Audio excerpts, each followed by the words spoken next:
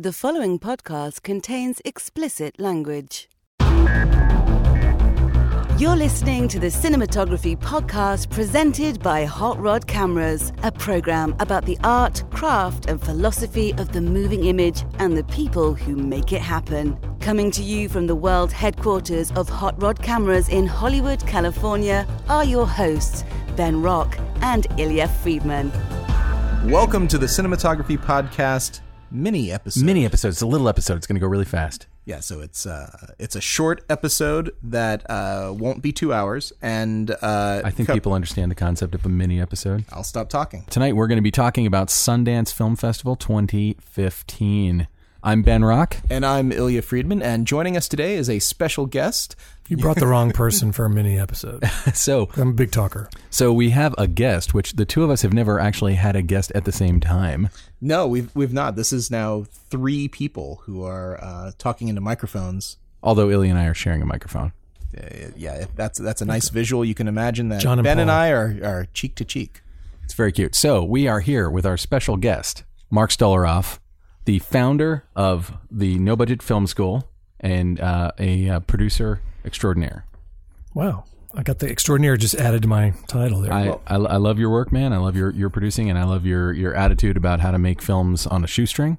Yeah, Mark is famous, actually, for his crusades in the no-budget filmmaking world, and there's a lot of people out there who have experimented with this. Big-budget people have experimented with the no-budget, and Mark has really brought his particular bent and style of the no-budget project to the forefront, to the mainstream. I think thousands and thousands of people have taken his course. Before we start, where can people find you? What's your website? I can be found at nobudgetfilmschool.com. We're doing something we've never done before for our listeners, and that's that we want to offer them a chance to take the No Budget Film School with you. And you have a promo code, which is...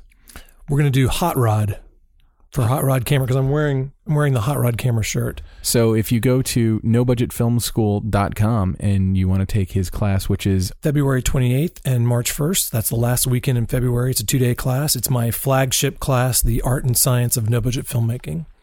If you go to the Eventbrite page, which you can reach through my website, which is nobudgetfilmschool.com, there's a link to the Eventbrite page, which is nobudgetfilmschool.eventbrite or something like that.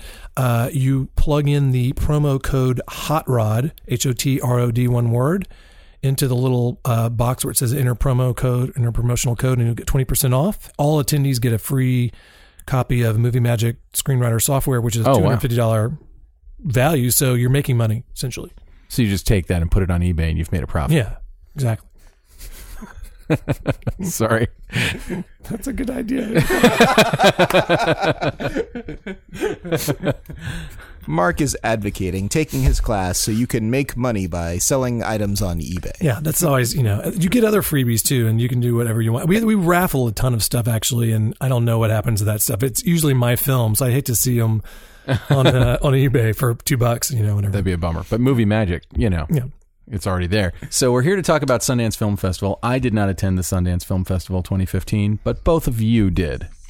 Yeah, that's true. I saw a few movies, but I did not see anywhere near the number of movies that Mark did. And Mark also has a really great perspective on all this, being the founder of the No Budget Film School and a producer. And there's a lot of movies that go to Sundance which have budgets and a lot that don't. But I, for one, am extremely interested to share with what I saw and get some feedback from you, Mark, and also find out what you saw and you thought was really good and really, maybe had remarkable cinematography or was just a great movie experience. Yeah, well, there were a number of movies that I saw that we could talk about as far as the cinematography goes.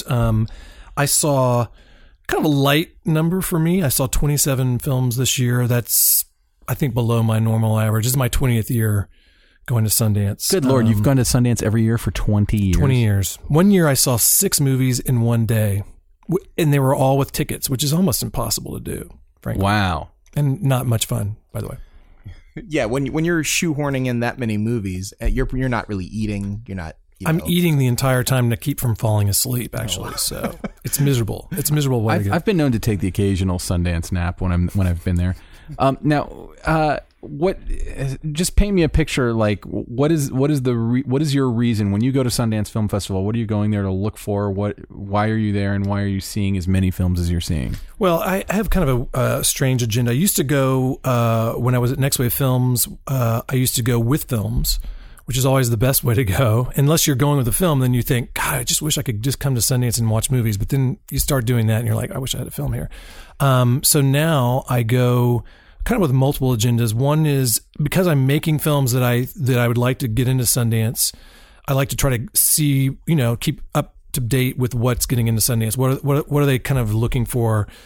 At least from a kind of macro kind of a viewpoint, from a producing standpoint, I can kind of go, okay, this feels like a Sundance film. Maybe what I'm working on doesn't feel like a Sundance film, and maybe that's fine. But if I'm trying to make a Sundance film, it's probably helpful to have some sense of what gets into the festival each year.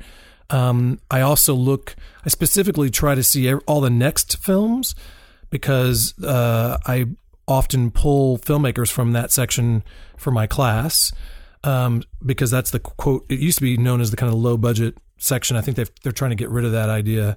But when they first started, it was like, these are films that are under $500,000. Although there are films in dramatic competition that also can be, no budget or micro budget. So that's the other reason. Then obviously I go for networking, and, you try to see your friends. I go, to have fun. It's a kind of multiple agenda trip. Let me just jump in here for 1 second, because one thing that I know we've talked about is, what is a Sundance movie, and what is the type of movie that gets programmed and played at Sundance. And this year it seemed, at least to me and from my conversations with other people, that it had to be a little bit lascivious. It had to be a little bit, salacious. It had to have some sort of like pseudo erotic and boobs. You're saying it had to have boobs. I think penis is really where they're going these days. Last several years, it's been more penis than. Oh well, that is a new frontier. Mark, why don't you? I talked to several people who kind of walked out of movies who were like, "What did I just see?" What's your take on what the typical, or what sort of like maybe the nouveau 2015 Sundance programming movie is? I think there's roughly 125 features in the festival, and when you see 27 of them and you've missed 100 of them, it's probably hard. And I think this is what every critic tries to say. Here's what Sundance was this year, but they've seen tiny fraction. No one's seen all 125 movies that are in the festival, so I think it's really hard to really come up with like, this is what a Sundance movie is, or this is what this year meant. No, but what's getting the buzz, what people are talking about. Sure, and I think that I can say that with some confidence, though, with the next section, which I saw 7 of the 8, or I missed one of them. I don't know if there were 8. I saw 7. I got a pretty good handle on that section. I thought that section did feel like of a group to me. And if I could define that section, for instance, last year, Obvious Child was in that section, and that was a kind of overtly commercial film. And this year, there really weren't overtly commercial films. They were films that came out of the festival, and people were talking about them, and they were getting attention. But in the moment that I saw them in a press screening, because I have an SIO badge, it's a press and industry badge, so I saw all my films mostly, except for a couple, in press screenings. So you don't get the public, you don't get all that like public energy. You have people walking out. If a film isn't performing all that well to these people, they'll just walk out. I hate that. Whenever I'm in one of those screenings, it's like, sit there for another half an hour. Yeah, dude. You don't pay for this ticket, so you can just kind of walk out and go to the next thing. But there's a different, like I saw Bellflower years ago, and I had those guys in my class. I saw that film before the public screening. In the press screening, most of the people walked out of that screening, and then it became like a buzz film of the festival. So it's an interesting kind of thing to see it without the kind of cues around you of like, this is a great movie. People are really digging this movie. Even though a film like Tangerine, which got a ton of buzz coming out of that festival, it didn't feel like that in that press screening, because it's not an overtly commercial film, but it certainly hit a vein or something with the audiences, I think, more unexpectedly. I think that if you were to see that in a vacuum, you would have gone, who's going to want to see a film like this? It's with these characters, these transvestite, transsexual characters or whatever. Who wants to see that? And then you show it at Sundance and people really get excited about it. And I think that's what's great about Sundance. You never know. It's not just transvestites. My understanding is it's transvestite hookers. Is that right? It's a Hollywood Boulevard. It's loud, obnoxious. Obnoxious. They're spirited, people. And I think that turned off some of the people in that audience that I saw it with. But I think the public screening, which I didn't attend, I think those people really got into it. I mean, I'm a huge fan of Sean Baker, the director.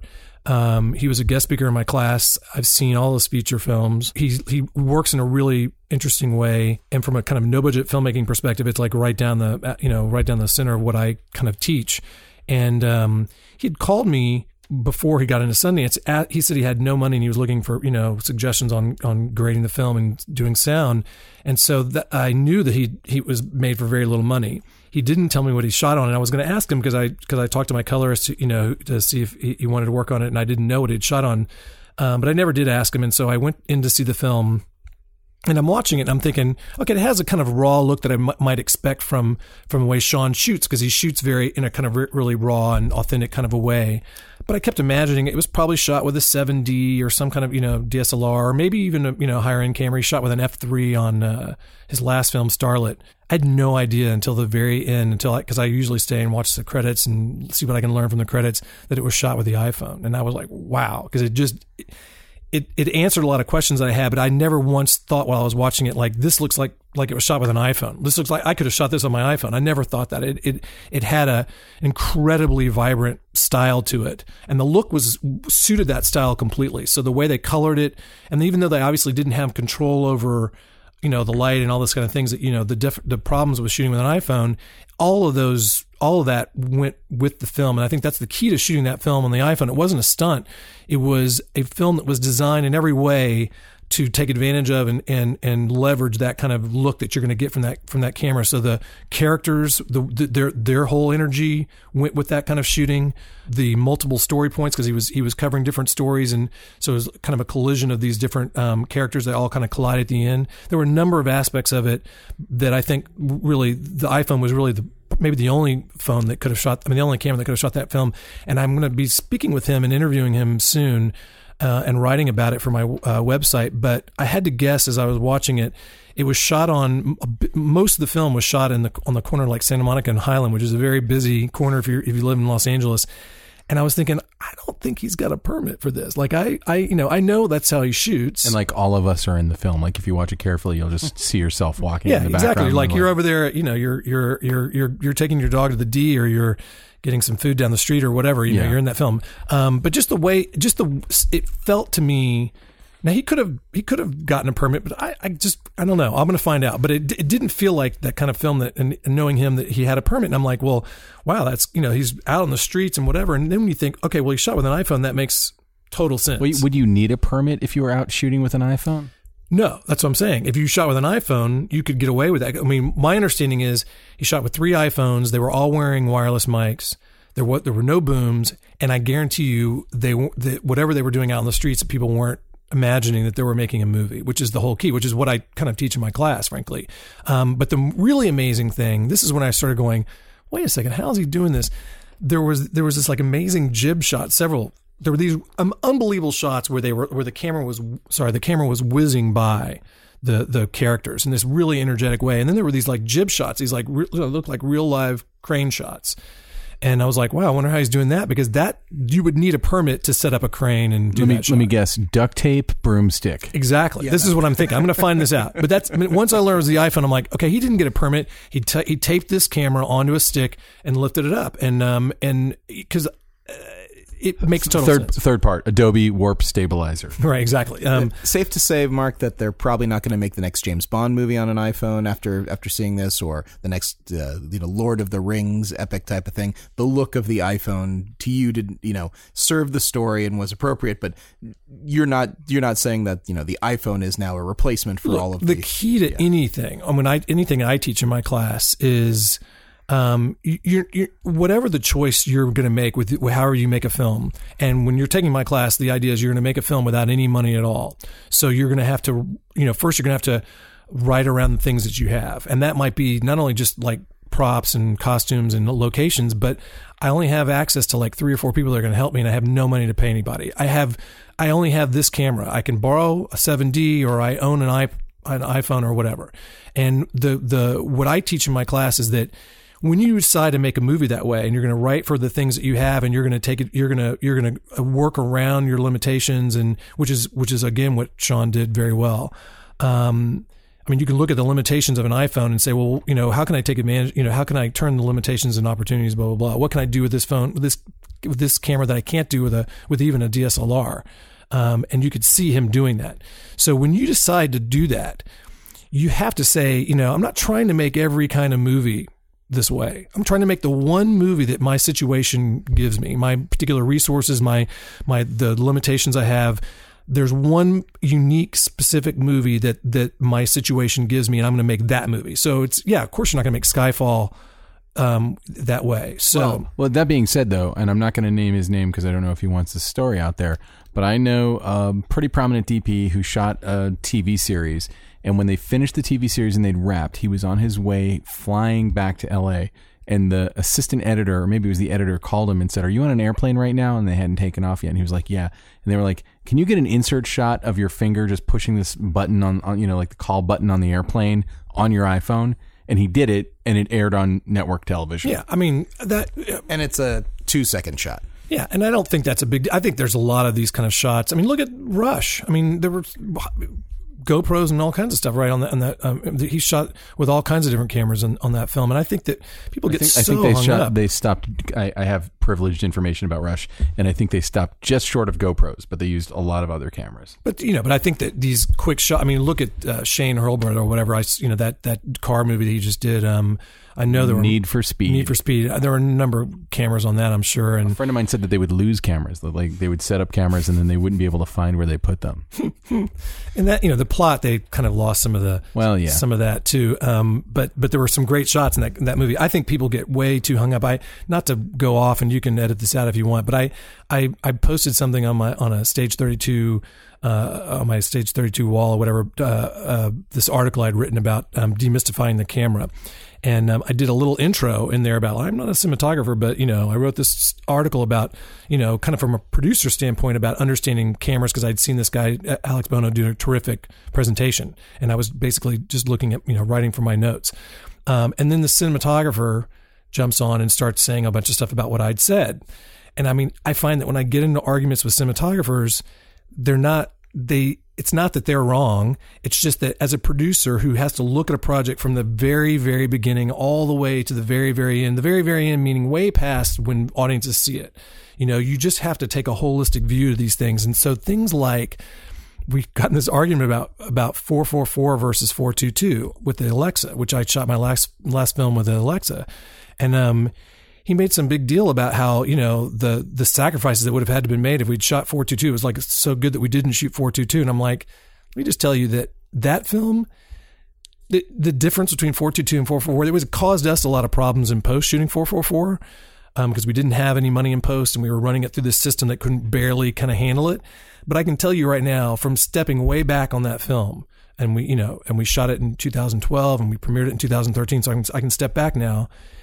The difference between 422 and 444 is laughable. It just means nothing, and no one cares. And if you think it makes it look better at the film festival or better on the Vimeo that everybody's watching on, that's been crunched down so much, or anything, I mean, it does not matter at all. I can just tell you that. And we didn't have any money to. It does not matter at all for your movie. For my movie, yes, exactly. For a bigger movie where you have the resources, whatever, but on $100,000 movie. Where you're trying to make this thing, you're trying to just get it finished and whatever. And I'm assuming that you weren't making like a heavily green screen, something that would need drama, the color space. There wasn't a ton of equipment. It wasn't lit in a kind of a certain kind of a way. I think it looks terrific. It looks exactly what it needed to look like. I'm so sorry you shot 444. Your life would have been easier. Yeah, if we had these conversations with the DP who's like, I needs to do this and blah, blah, blah. But, I just feel like if you're a DP, that is your job to say, I have to get the best quality and blah, blah, blah. But if you're a producer, you have to balance that with all the other considerations. And this DP tried to say that he understood those considerations, but I don't think a a DP understands them or needs to understand them or should understand them in the way that a producer does. And we're getting kind of far afield, I guess. But yeah, I was going to bring us back to Sundance, but I think this is interesting stuff, and I think I will leave it in the podcast. Yeah, and I think so too. I think this is great, but let's go back to Sundance, because there are some other great things at Sundance. The whole reason I was out at Sundance this year was actually to support several of our clients who had movies at the festival.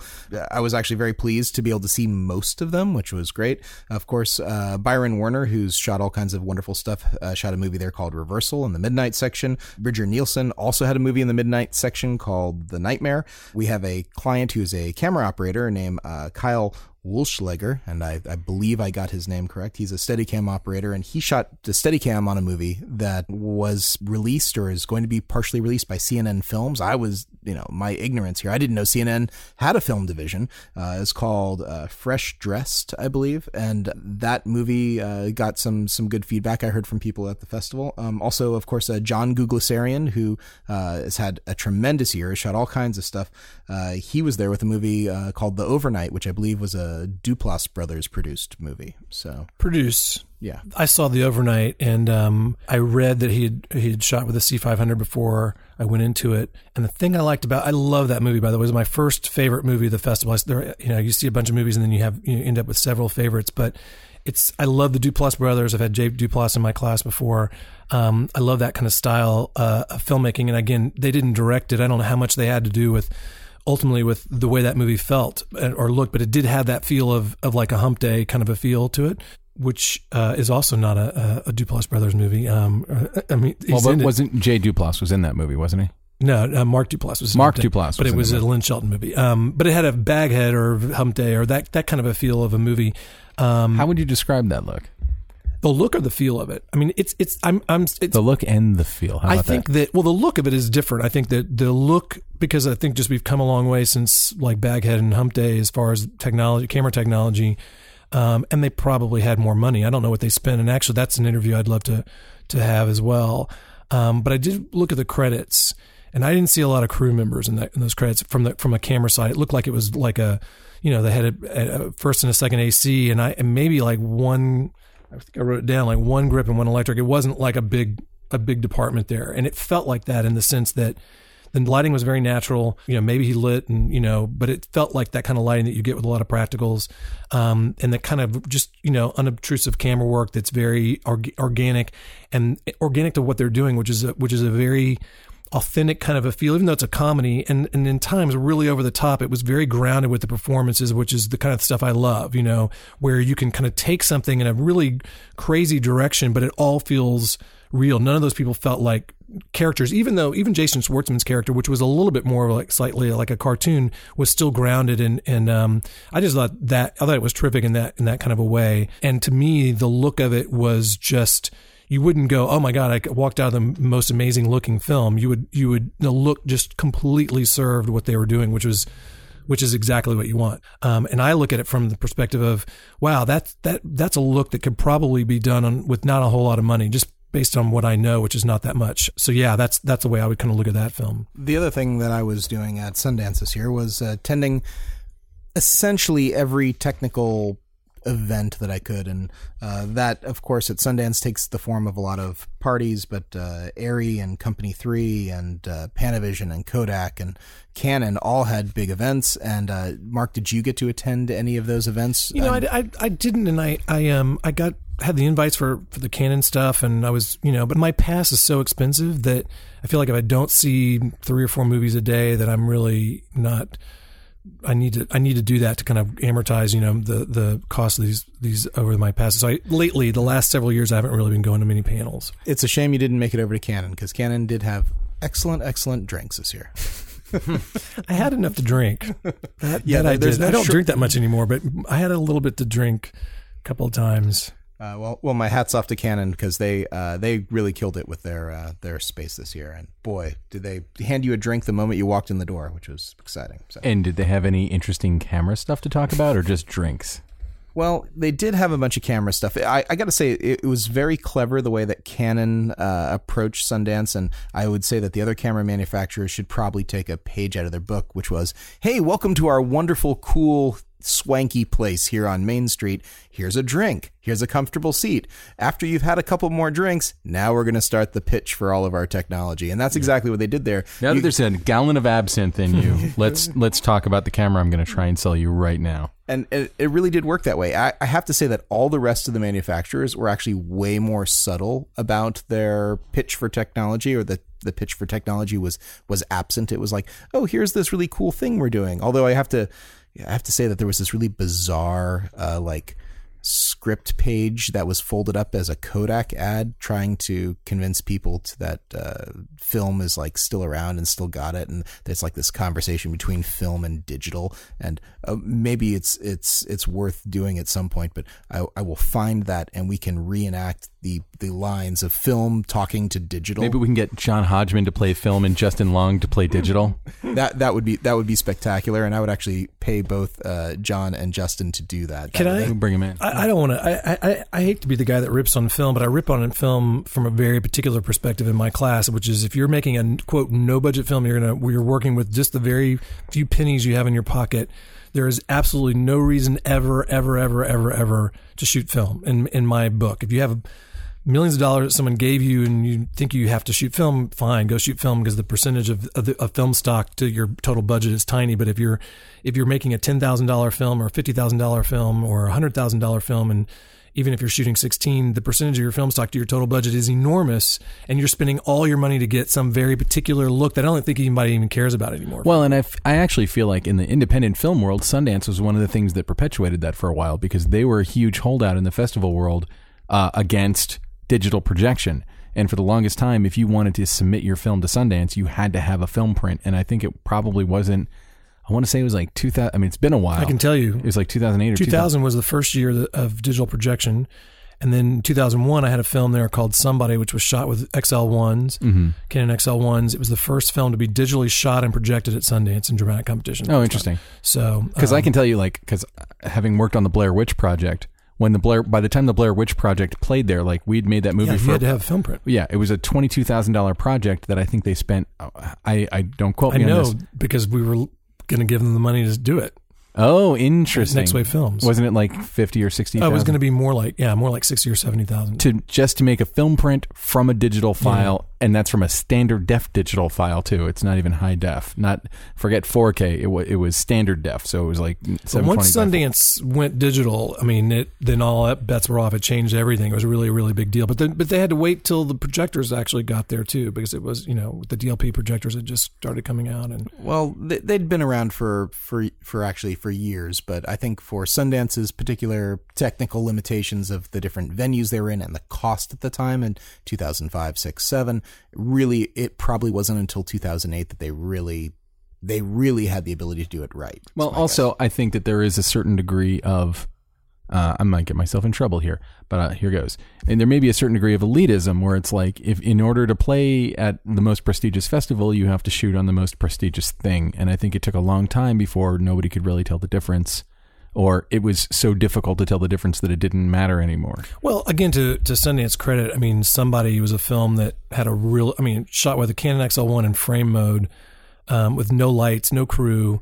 In dramatic competition, that film did not look like it wasn't an elitist film. And I think, it was about 4 years or 5 years before all the whole mumblecore thing started. And so I would give them credit for that. But I wanted to say, to kind of come back to Sundance this year, I did see a film in the next section. I have to assume, based on the credits, again, very few names in the credits, and just the nature of that kind of film, that it was a very, very low budget film. And this is another person I'd like to interview. I like the film, but it was shot on film. And the reason I knew it was shot on film wasn't because while I was watching it, I went, God, this looks so amazing. It has to be shot on film, or it looks so different that it has to be shot on film. I just started seeing the film artifacts. I started seeing dust specs and shit. Yeah. And it was like, I think this was shot on film. That was the only clue. What movie was that? It was called Christmas Again.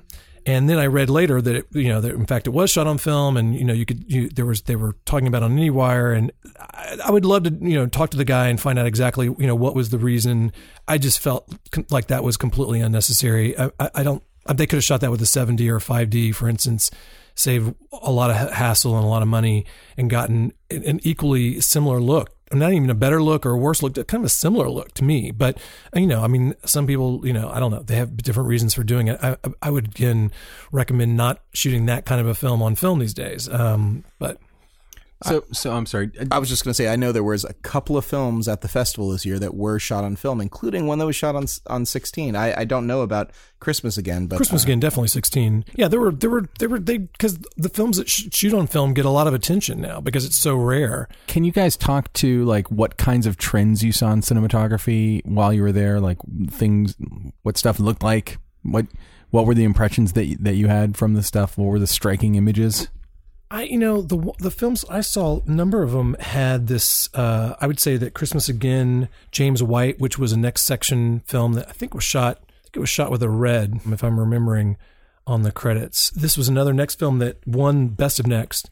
And that style and Christmas Again had a similar style it's a very personal style. These are films that are spending a lot of time on one character. So they're to try to get in that character's mind, and so you understand what the day-to-day details of that character's life is. It's that really tight shooting, a lot of following, a lot of moving with the character, following behind that character, a lot of that stuff going on in both those films. I thought James White, again, not a commercial film, but I really thought it was well done. I think these movies, to kind of go way back to what we were talking about, if there was a trend in these Next films, I saw a lot of not very commercial Next films that were really well made. Not people, this film called Bob and the Trees. You're probably never going to see it. I thought it was terrific, but it's so not commercial. I mean, it's a Canadian. Well, I don't know if it's Canadian. I think it was maybe partially Canadian, but it was shot in Massachusetts, set in Massachusetts. But just about this farmer who also does logging with his son, and it really gets into the weeds of that kind of life. And again, the shooting on a movie like that is very much almost like a documentary. I don't know what they shot that on, but it all these films felt like they were very organic, kind of, they were shot in a very organic way. I have to say this, maybe one of my favorite films, especially from an appreciation standpoint, and also really, I think, interesting as far as the way it was shot, was The Witch, which got a lot of attention early on. And I saw it at a public screening at my very last film before I left, and shot with the Alexa with actually old Cook lenses, and shot with the Alexa. I think there was one shot in the whole movie that actually was lit. Everything was, natural light or candle lit, which just added to the kind of verisimilitude that the filmmakers were going for, which was amazing. I mean, they did years of research on the myths of devils and witches, the dialogue, how they made the clothes that they wore. They made those clothes exactly the same way. They built structures in the same way, using the same materials. It was very authentic. Just an amazing premise, which is, you've got these people from Puritan days. I don't know, it was 15 or 1600s. And I don't know if I've ever seen a movie that captured just the way those people live and the way they talk and the way everything is about God. So if they didn't take can we cuss on this? Yeah. If they didn't take a crap in the morning and oh my God, I've sinned, God hates me. I mean, it's an exhausting way to live. We don't say crap. Yeah, okay. Crap. Come on. I just want to make sure because I can let it roll. Yeah, but you said cuss. So of course, if it's, I know, I'll get into it. But obviously if the crops don't come in, then clearly they have done all these wrong things, but the devil and the blah, and so they capture that feeling of what it would be like to live like that, because these are Puritans, these are very religious people. And then the trick is, what if in fact they were right and there were witches and devils, and it wasn't just superstition, it wasn't just that they're really religious, and that was kind of the basic premise. And it was just a terrific movie. But from a cinematography standpoint, it's going back to Barry Lyndon or something, that kind of a look. Let me just offer a complete 180 degree, and I got to say, this is probably one of the best things about Sundance, is that you have so much. I mean, we talk about the typical Sundance movie, and we talk about how, year after year, you kind of go, oh yeah, I see why this was programmed. But 125 movies, it's impossible for everything to really be in the same vein. I saw Turbo Kid, and Turbo Kid is about as far different from The Witch as you can. That's Jason Eisner's film, right? Turbo Kid has 3 directors, so I will have to Google that to tell you. And I will tell you that at the Q&A for the public screening, at least 40 people of the cast and crew showed up, which I've never been to a Q&A with so many people there. And it's a throwback. It is definitely sort of like a late 80s, early 90s. Ben, this is your movie. This is like your kind of thing. It's like ultra violent, ultra gory, and super like period piece, as in like it was like an 80s, 90s period piece movie, sort of trying to reflect the future. The movie's set in like an alternate universe in 1997, post-apocalyptic. So, and the primary method of transportation is BMX bicycles. So now imagine slasher and gore and all that sort of stuff. Sounds like Jason Eisner to me. He made like one of the best shorts of all time. It's called Treevenge, and it also played Sundance. He was an executive producer on it. Jason Eisner. Oh, okay. So he was involved with it, but he didn't direct it.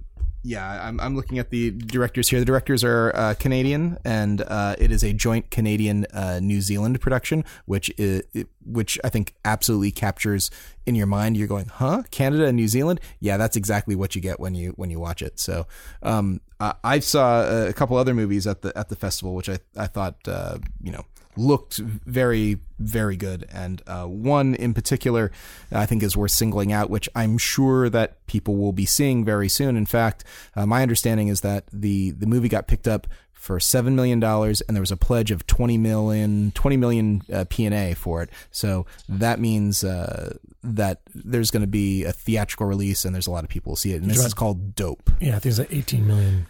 Oh, 18 million? Commitment. 18. Well, okay, 18, 20 million. It's pretty close, but I have my notes. You're good. Okay, well, 7 million, you're right. That was shot by Rachel Morrison, and it looked like $1 million. It looked really great. It had a little bit of a stylized look to it, and I don't think that. Well, I don't even want to say too much about it, because I really feel like people should go out and see this movie and just enjoy it for what it is. And it is, it's great, and it looks great. And I know we'll be seeing a lot more of Rachel Morrison. I know we'll be seeing a lot more of the cast of that movie. That movie is gonna turn some heads and make some waves. Yeah, that was a terrific film, and just really commercial. And broadly commercial. I think if you probably know from my last name or my skin color, I'm not black, but I heard that it appealed to a black audience, the black audiences that were there. And then for someone like me, who's about as white a person as you could be, who doesn't know anything about 90s hip hop or, I'm not probably the target audience, or theoretically the target audience. I love the film. I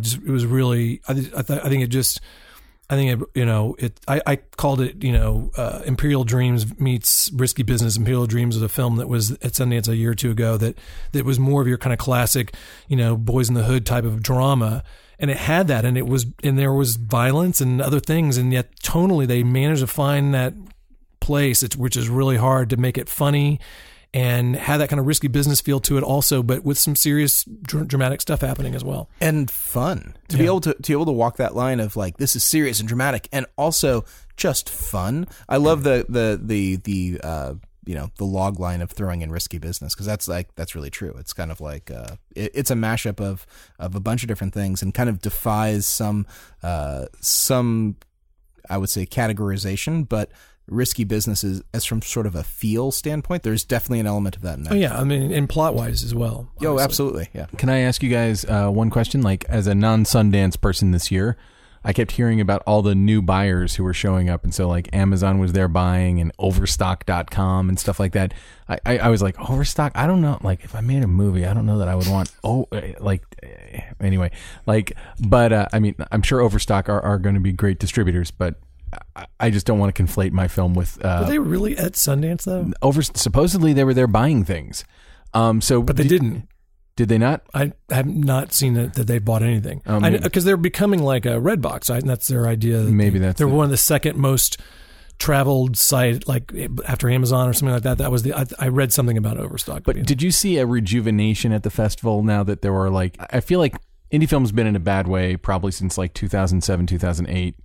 Are you seeing it turning a corner now that there are alternate ways, I guess, to get it to an audience? There's, I don't know. Amazon is more people are using it. Things like Vimeo Pro, blah blah blah. Yeah, I don't know if that's the reason. I mean, it was a really strong, and they're still announcing films. They announced last couple of days. I've got this list in front of me of all the films that have been picked up that have been announced, and and it was and maybe the strongest market yet. I mean, a couple of years ago it was really strong as well. It was not that bad last year, but there were several films that were picked up for really big money, and then several other films that were picked up for, in the kind of 2 or 3 million range, and then a whole bunch of other films that you just have to kind of guess about. I think to me, and this is really getting off where we could spend hours talking about this, but to me, I feel like these films, if you're going to pay any kind of $1 million or $2 million, you're going to need a theatrical to get that back. I mean, and maybe you end up not doing the theatrical because you start test marketing it and whatever, and you realize we're going to cut our losses. But really, are you? I mean, like, is VOD becoming more of a way that you can make your money back? I think that there are few examples. Like the big one from Sundance a few years ago was the really well Margin Call famously did well on VOD. But I feel like there's so much product now. And there's so much more stuff on VOD than there was 3 years ago or whenever that film was at Sundance, that to get noticed, you have to go back to the old-fashioned P&A spend with a theatrical. And there are some films that don't need that for various reasons, where they have a big name and you can kind of throw them out on VOD and the name will do the rest, or they're genre films. Although there's so many genre films, or they've got like some kind of other built-in audience, like the actors have big Twitter followings or something like that. There might be, those kinds of reasons, but the films that are coming out that were picked up this year, like these kinds of films, Mississippi Grind for $2 million, that film's going to need a like prestige kind of theatrical release. It's not going to find a big audience on VOD without that. It's going to have to get kind of reviews and these other things. And I don't know. I just feel like I think that those avenues are great, but they're everybody's using them, and you still need the theatrical. They picked up IFC, which is famously mostly a VOD company, but I don't know if it's because they've made some money with Boyhood, but they were very aggressive buyers they usually take a lot of films, but they don't usually pay for them, is my understanding. And they spent, they picked up the D Train for $3 million. And while they certainly know VOD and they know how to deliver, a movie to VOD, and there's their names in that movie, Jack Black, and I feel like they didn't spend $3 million with thinking they were just going to dump it on the VOD. They're going to probably do a fairly big theatrical for them, for a small company like that. That's my guess. So yeah, $3 million. They can, between James Franco and Jack Black, they can. It's James Franco it's not James Franco. No, it's what's his name from X-Men? Oh, the good-looking guy from X-Men. What's his name? Oh, James Marsden. James Marsden. Oh, I didn't know who it was. So, but there was another movie that got picked up like that too, wasn't it? The Bronze. I didn't. There were a couple $1 million and has some SNL cast members in it and Gary Cole, but not exactly like people who you generally see like headlining a theatrical release, but you probably need a theatrical release. Although that's a film, because it's an over I didn't see it, but over the top comedy, very famous for this like sex scene, because she's a gymnast, and apparently there's a sex scene between two gymnasts that everybody was talking about. I tried not to hear too many specifics about it because I want to see the movie, but they say you'll never look at a pommel horse the same way again, that kind of thing. And so I think that's a movie that, probably is made, you probably could make a lot of your money on. It's like an old classic DVD kind of a movie. You put it on you get a little bit of attention from some kind of small theatrical. You put it on VOD, you have a great trailer, funny trailer, and that's a movie that probably could do well without the theatrical. Although, again, I think when you spend that kind of money, you're thinking theatrical. And me and what was the big one? Me and Earl and the Dying Girl. I mean, they're looking for the filmmakers turned down the $12 million offer. Oh, accepted, I heard they took that. They accepted a smaller offer. I heard it was $4.7 million. With a big back end, because they think it's going to be Fault in Our Stars, close to $100 million gross.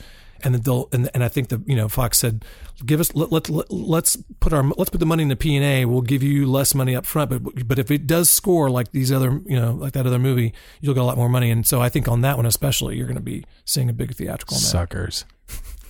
Well, I think that pretty much does it for our wrap up of. I've got one more I want to say. I want to talk about. I was actually just going to say go ahead. Okay. It's a brazen pitch for my class also. So one of the films that I saw, I can't talk about the cinematography. I don't know what they shot on.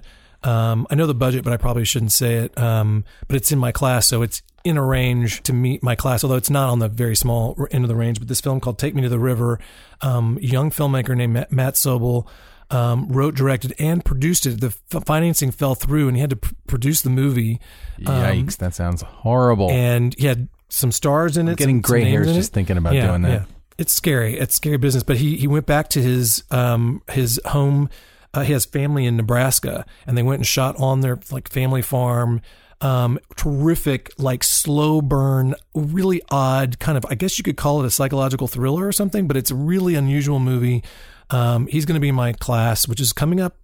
When you ask, class is February 28th and March 1st, the last weekend of February. So you should go to www.nobudgetfilmschool.com. There's an Eventbrite page, but don't worry about how ancient it looks. Yeah, it looks is horrible. Current. It's very current. It's current, but it's horrible. But it's a horrible. Don't judge me on that site. He's not teaching the no budget website class yet. No. I'm going to have a great website soon. But go to the website. You'll find it somewhere in the website buried, and you'll find a big register button, or there's a page for register. It'll take you to an Eventbrite page, which looks a little bit more modern anyway, and you can sign up for the class. But it's going to be a great class. But I think he's going to be terrific. He's got a lot of great stories, how he found this money, how he got these actors.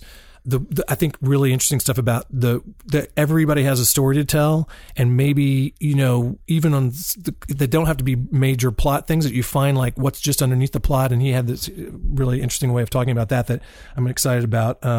Plus I have, speaking of cinematography, I have Ricky Fosham, who was the director and DP of a film that came out last year that was at South by Southwest last year called And Uneasy Lies the Mind, which was the very first feature completely shot with an iPhone. That film was released, Gravitas released it, and he's going to bring some of his accessories and the equipment he used to shoot. He had a number of different things they used to shoot with the iPhone, and we'll talk a lot about what kind of a project should you or should you not shoot with an iPhone, and how can you design a film around, if that's the only camera you can shoot with, how can you design a film where that's the perfect camera to make that film. And so it's not just how to hit play on an iPhone. That's not that hard, but how to figure out how to meet the iPhone where it lives, kind of a thing. Well, I think that's actually a really good place to leave it. I think that it is really interesting to see what's happening now, because there are now more tools and more ways to get your movie made, either on a high budget, a medium budget, a low budget, a no budget, and pretty much, it doesn't look like 100 Miles of Ass the way movies looked a few years ago. So, how'd you know I was working on a movie called 100 Miles of Ass? That's a great title for a movie. So that wraps us up for this Sundance special. Hopefully, give us some feedback. Let us know if you like this. We can do more mini episodes in the future. Mark Stoloroff, thank you again so much for coming out.